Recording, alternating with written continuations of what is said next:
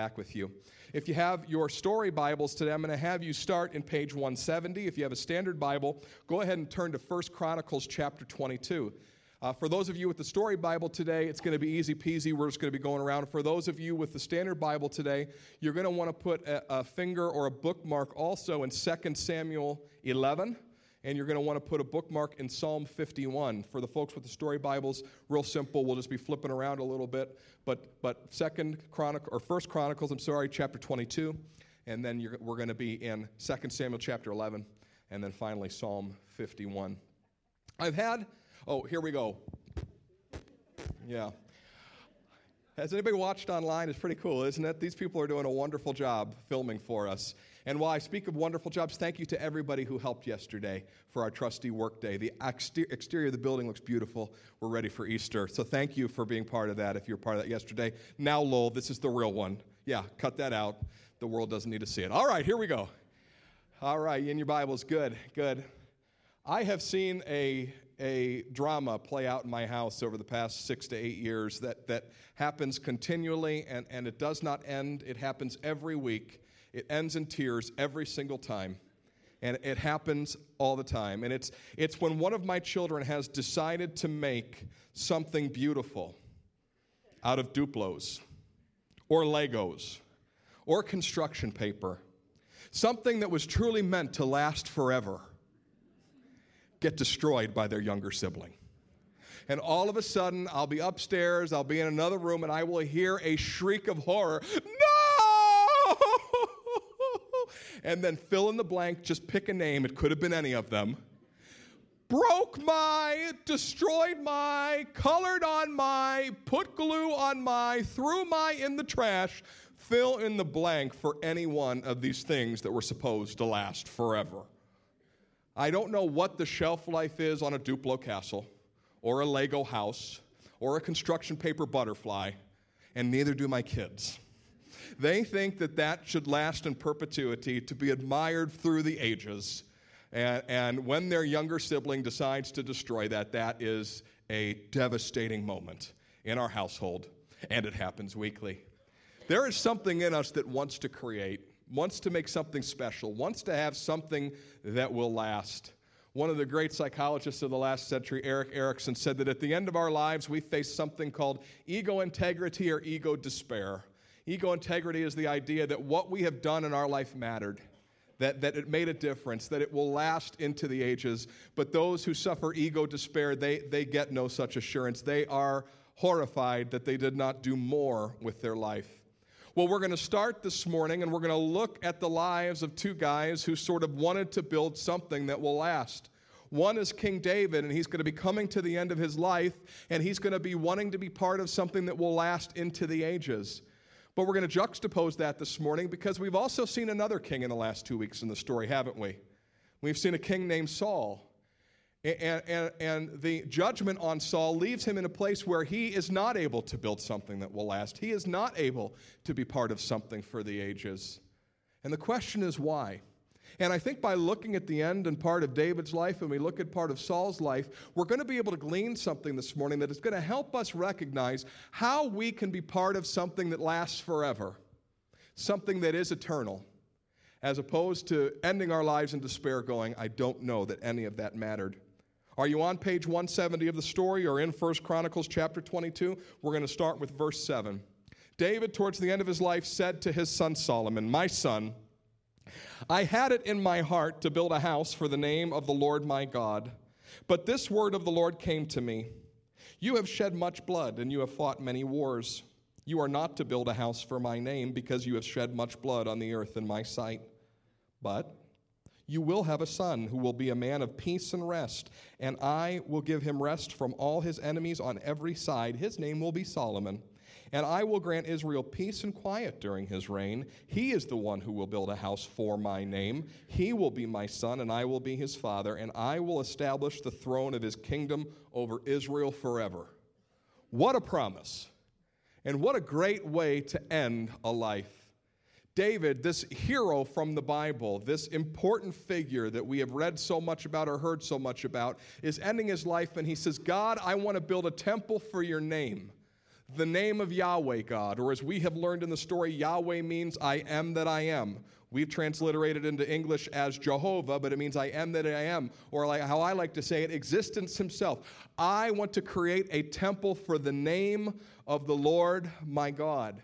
You see, David had in mind the great story that we have been thinking about over the course of the last 12 weeks, that God wanted to establish a kingdom, save the world through his people. And David understood that to do that the fame and the name of God needed to spread out from Israel and get all the way to places like Stowe, Ohio. He didn't know Stowe, Ohio. Maybe somebody did at that point, but he knew that God's name and his glory and his fame was to spread out so God could bless the world and save the world. And he wanted to build a beautiful temple for God. Remember, weeks ago we talked about a tabernacle, a movable temple, a temple that was temporary. This was probably 450 to 500 years after that tabernacle has been built. I doubt it aged well. And he wants to build a temple, and God says, you can't.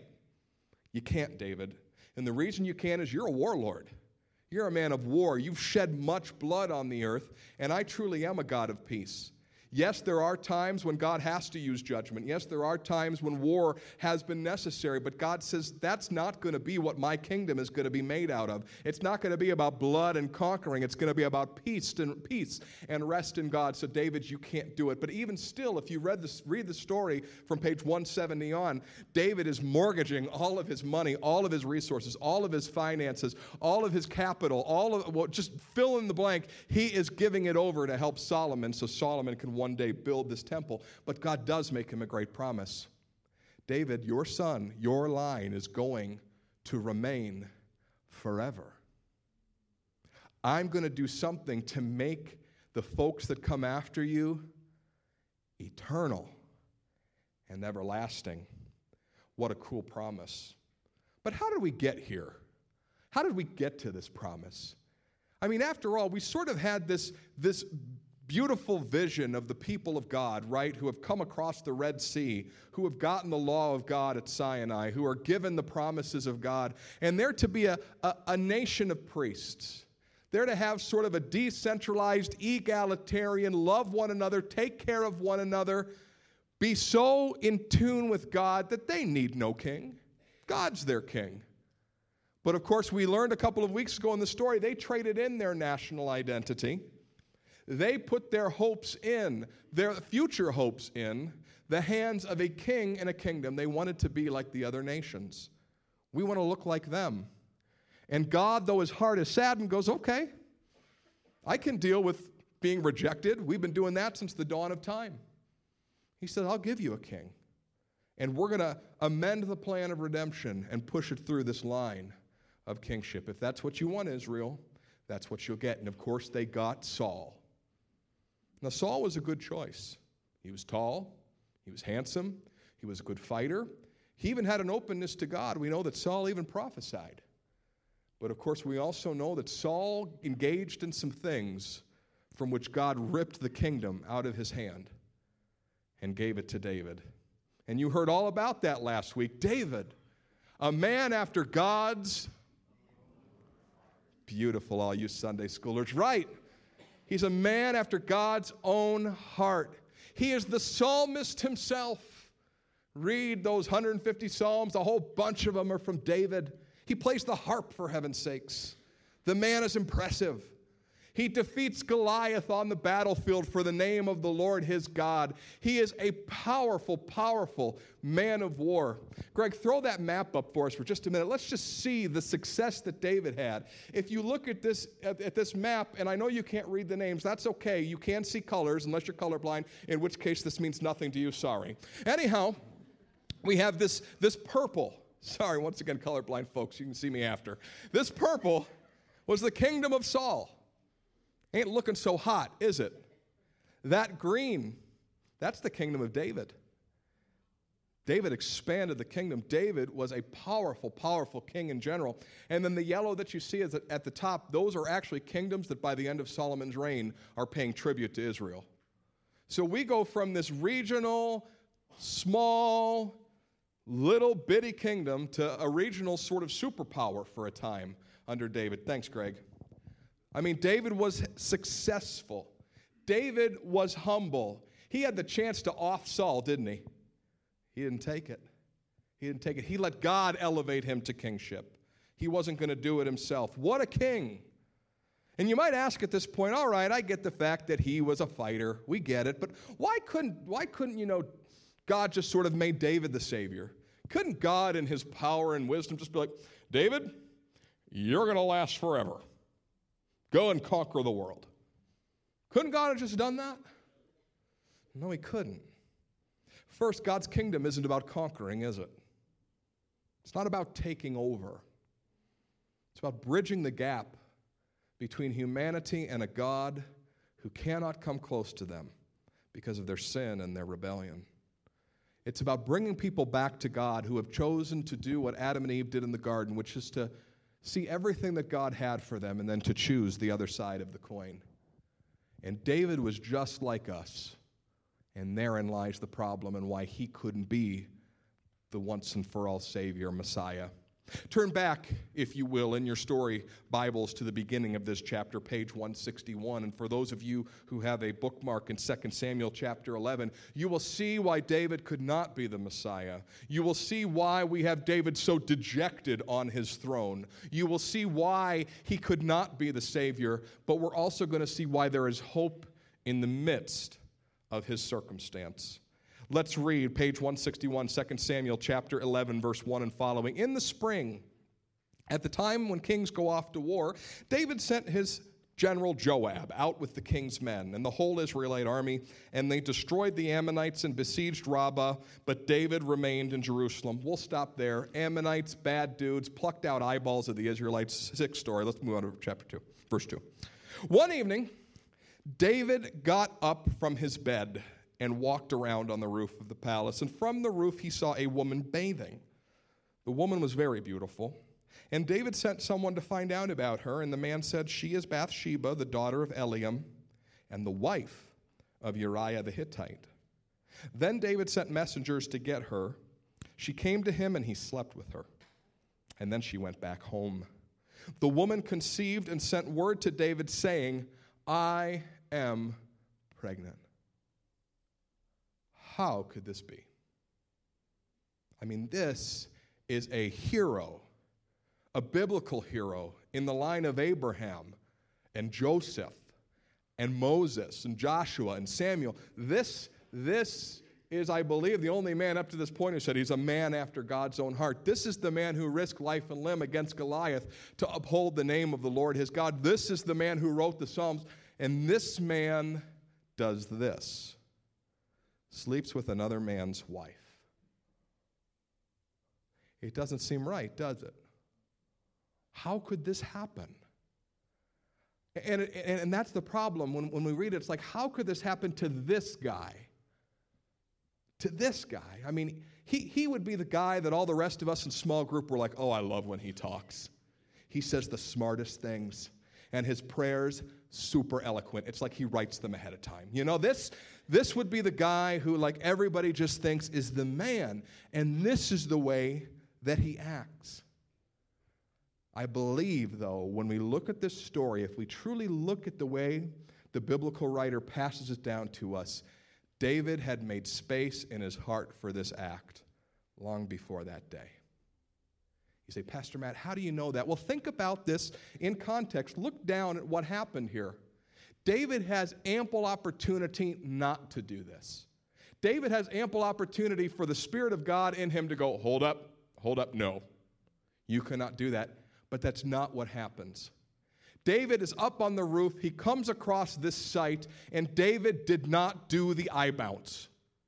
If you don't know what the eye bounce is, that's something that we Christian men teach other men. When you see something that you shouldn't see, you go, huh, whoa, huh, and walk the other direction. That's the eye bounce. Teach it to your sons, mothers. Teach it to your sons, fathers. The eye bounce. You go, oh, shouldn't see that. Got to move on. David doesn't do that. Obviously, he lingered because he says, I need to go find out who that is.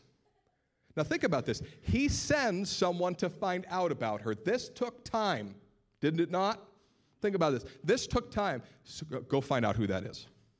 So he sends somebody they trust, they run, they obviously have a conversation with somebody in that household, and they come back and they report who she is, and they report that she's a married woman. Right?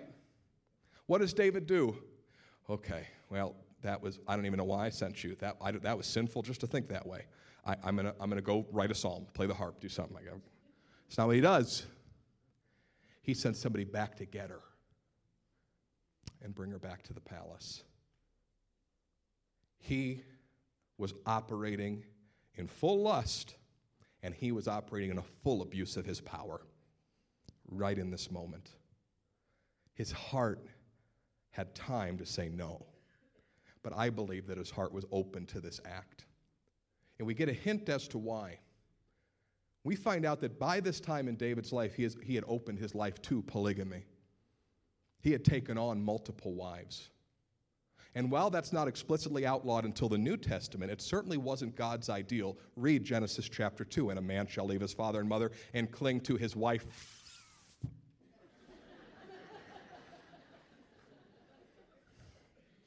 Not God's ideal. And I'm going to do a little talk this week for those of you who are like, why did God wait to outlaw polygamy? You can catch it on the website. I'll do it from behind my desk. I'll explain why, and you can watch that when you catch up with this video and watch it for the second time for that moment that just happened. So you can do that. You can do that. But David had already opened his life to that, an expression of his power, because polygamy was an expression of power, it was an expression of wealth, and it was an expression of lust. His life was already open. And you might go to church now and again, and churches sometimes get a bad rap, and I guess some of them earn it. The churches always talk about sin. You go to church, they talk about sin. They tell you what's wrong with you. Hey, this is wrong with you. You're a jerk. Come pray. We'll take care of it. We'll get out of here. That's how so many people view church, right? But there's a reason that churches talk about sin, because these moments happen. If you allow space in your heart for something to take the place of the Lord, chances are it's going to grow. Chances are it's going to grow. Or you're going to let multiple things take that space, and though you're telling yourself all along, well, I'm never going to go too far, but there's all these things in your heart that are detracting from what God's trying to do in your life. That's how this happens to a man after God's own heart. Something took that place, whether it was power, wealth, lust, or a combination of the three. Something had grown in him, in his heart, to allow him at this moment. That's why we like to say sin will take you farther than you ever wanted to go. It will keep you longer than you ever wanted to stay, and it will make you do things you said you would never do. And even a man after God's own heart can fall and fail. So what does he do? Well, Bathsheba's pregnant, time for a cover-up. He devises a brilliant plan. Hey, let's find out how the army's doing. Why don't you send Uriah back? He can give me the report. So Uriah comes back. He gives David the report. David's half listening. Okay, thank you very much. Uriah, head on home. See that beautiful wife of yours. That's the plan. Simple plan. But Uriah won't do it. He surmises that if the rest of David's army is still camped at Rabbah, he can't go home and enjoy marital bliss in his own bed while the rest of these guys are sleeping on the ground outside of Rabbah. David hears about it and goes, oh no, Uriah, you have to go home. Calls him back and says, Uriah, go home. Uriah goes, no, I can't. Sleeps on the ground again. This is the moment that David should have come clean, but he doesn't. Look at page 162 or verse 14. David doubles down and it gets worse. In the morning, David wrote a letter to Joab. He sent it with Uriah. In it, he wrote to Joab, put Uriah out in the front of the fighting where it's fiercest, and then withdraw some from him so he'll be struck down and die. So while Joab had the city under siege, he put Uriah at a place where he knew the strongest defenders were. When the men of the city came out and fought against Joab, some of the men in David's army fell. Moreover, Uriah the Hittite died. Skip down to verse 26. When Uriah's wife heard that her husband was dead, she mourned for him. And after the time of mourning was over, David brought her to his house, and she became his wife and bore him a son. But the thing he had done displeased the Lord. Horrible. Horrible. David doubles down and murders this man so he can steal his wife. David was no savior. And if you're following the trajectory of the story from Adam to now, even the best people fail. No one can repair the breach between God and man. Even the best king, the one on whom all of their future hopes are set, can't be the Savior. He can't be the leader forever of God's kingdom that will bring salvation to the world, because he is just as big a sinner as the rest of them.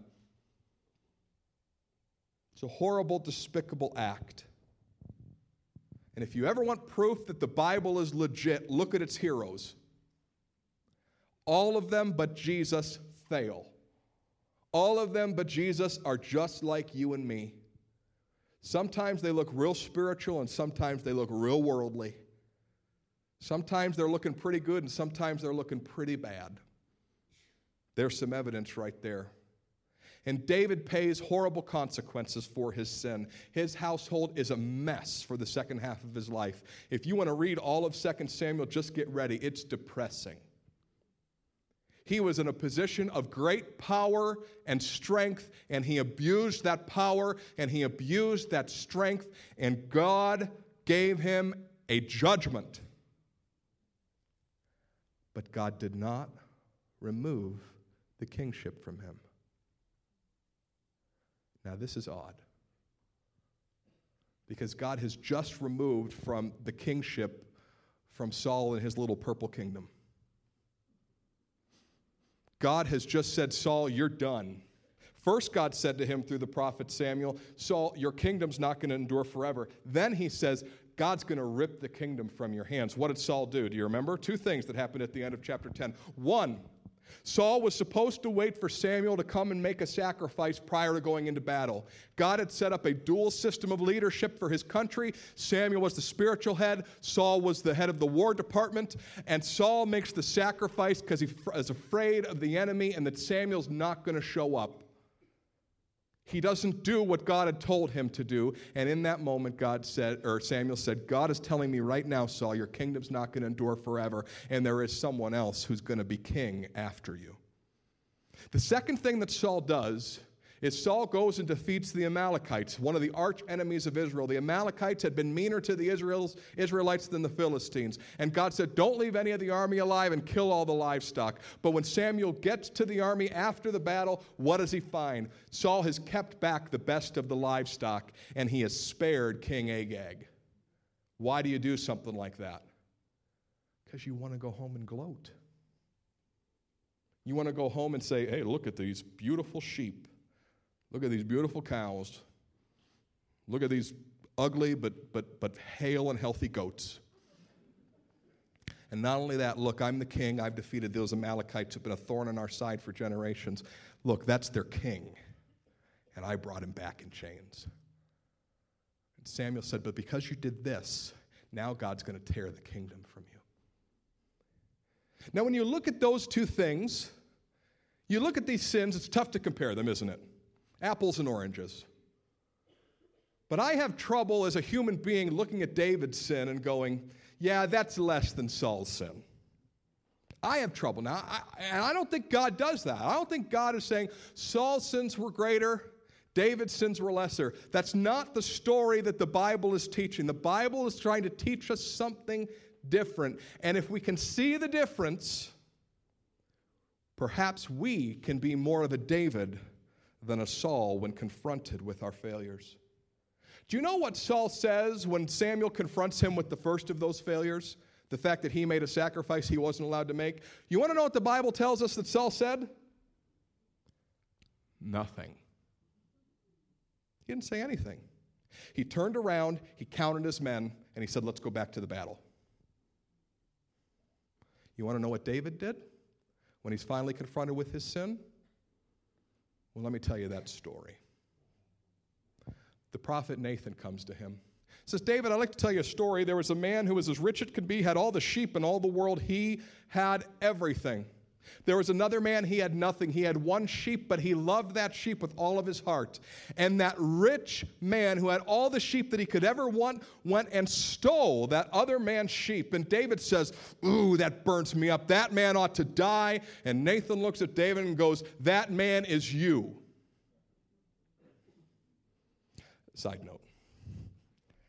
prophet Nathan is the awesomest dude in the whole Old Testament. Who says that to the king, right? He traps him. He's brilliant. Then he has the audacity to say things that usually gets the prophet killed. Anyhow, that's the side note, worth the price of admission. This is what David does. For those of you in your story Bibles, it's on page 163. For those of you who put a bookmark in, it's on Psalm 51. And for those of you with a standard Bible, there's an interesting note. There's a note before the psalm. Is there not? It says in Psalm 51, and I'm paraphrasing, this was the psalm that David wrote when he sinned with Bathsheba and killed Uriah, and this is what he turned over to be published. Verse 1. Have mercy on me, O God, according to your unfailing love. According to your great compassion, blot out my transgressions. Wash away my iniquity and cleanse me from my sin. I know my transgressions, and my sin is always before me. Against you only have I sinned and done what is evil in your sight. So you are right in your verdict, and you are justified when you judge. Surely I was sinful at birth, sinful from the time my mother conceived me. David makes public confession and repentance, and he is sick about his sin. Saul was silent. David says, I'm guilty. I am a sinner. I have made a mess, and I can't get the mess out from in front of my face. God, whatever you do to me, it's right. Whatever punishment you inflict upon me, you're just. I deserve it. He says, against you and you only have I sinned. Did he really think that? No, he knew that he'd sinned against Bathsheba, knew that he'd sinned against Saul or Uriah, knew that he had sinned against his nation. What is he saying? God, you have given me a place of authority and leadership and strength and power. You've given me everything that a man could ever want, and I behave this way. Against you, God, have I sinned. And then he goes one step further. As he doubled down in the murder of Uriah, he doubles down in his own depravity. He says this, I was sinful from birth. I've always been this man. Don't think that the man who slept with Bathsheba and killed Uriah, don't think that that's a blip on my life's radar. You might think that I'm a man after God's own heart. You might think I'm a hero for slaying Goliath. You might be happy that I have done all of this for the nation, but I've been this way as long as I've lived. David rightly knew his position before the Lord. We don't have time to read the rest of the psalm, but probably the most telling line is he says, please, Lord, take not your Holy Spirit from me. Don't depart from me, God. I need you. I'm a mess, but I need you. See, David rightly understood that all he had and all he was a gift from God. And David wasn't saying, God, don't take the kingship from me. He wasn't saying, God, please, I look bad, but don't make me look bad forever. That's not what he says. He lays it all out there. It says, I understand that I am Adam. I am a sinner. And I've sinned against you. David feared the Lord. I don't know who Saul feared. The second thing is very telling. When Saul spared Agag, Samuel was on the way to find out what had happened. And he says, has anybody seen King Saul? And a messenger boy looked at Samuel. He says, yes, Saul is headed that way with Agag and all those sheep. He says, he built a monument to himself, though. And now he's going back home to show off. That's my paraphrase, forgive me. Built a monument to himself. When Samuel confronts him with that sin and says, the kingdom is going to be torn from you, Saul gets on the ground and he grabs Samuel's robe. He says, don't leave me, Samuel. No, not my kingdom. And he tore Samuel's robe and said, Samuel goes, yep, that's what your kingdom is, torn. Samuel makes to leave, and Saul goes, Samuel, wait, wait. Don't leave me right now. If you leave and they see you leave, they'll know you left, and that'll look bad on me. Could you please wait and be seen with me?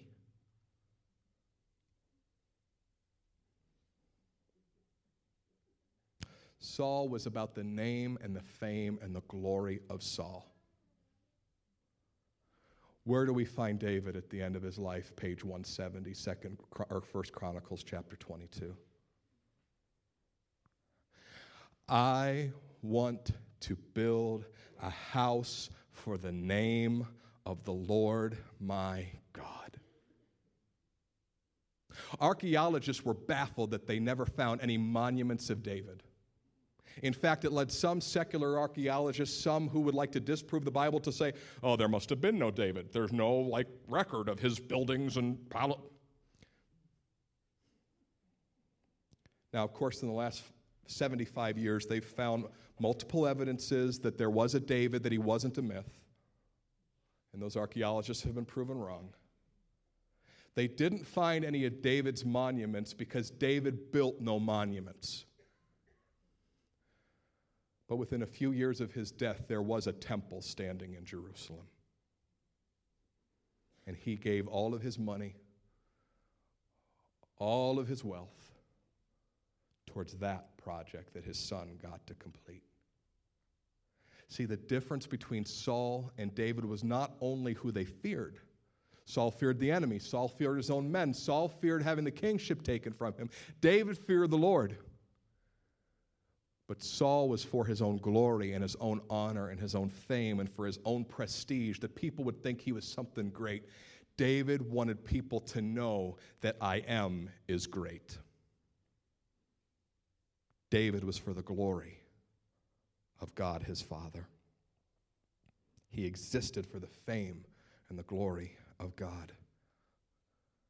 David reminds us that he could not be a Savior, and in two ways he points us to a Messiah who is coming.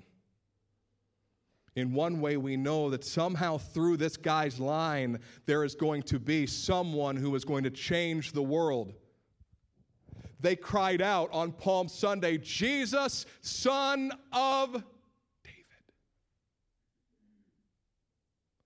David got to be part of something that would last forever because of the one he feared and the one who he honored. It's the difference between those two men.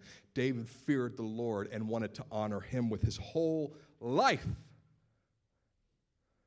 Therefore, his sins could be forgiven. Therefore, he could do something that was eternal. But David was also a sinner. And it reminds us as we look at this story that we still need someone to come to defeat the age-old problem between God and man, sin and death. And this person might be in David's line, but this person needed to be far greater than David himself. The question I have for you is today, do you want to be part of something that will last forever?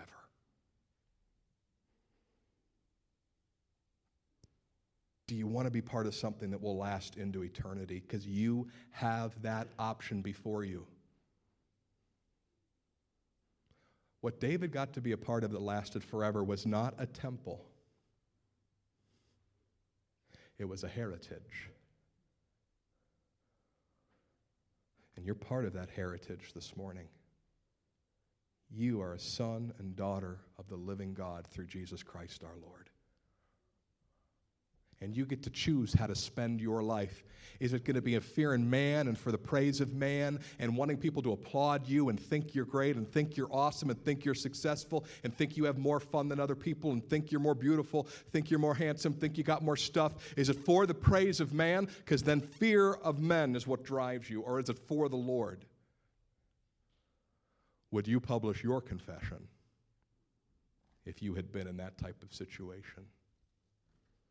Is being right before God more important than being thought of as great? Who do you honor today? What memories are you making? What monuments are you building? Are the memories and monuments that you're making today, are they all about you, your future, your fun, your memories, your family? Or are you building monuments and making memories for heaven? Are you building something for the name and the fame and the glory of God? Because the truth is, Saul was called, David was called, you are called, I am called. But at the end of your life, will you be crying, not my kingdom? Or at the end of your life, will you be praising, yes, your kingdom?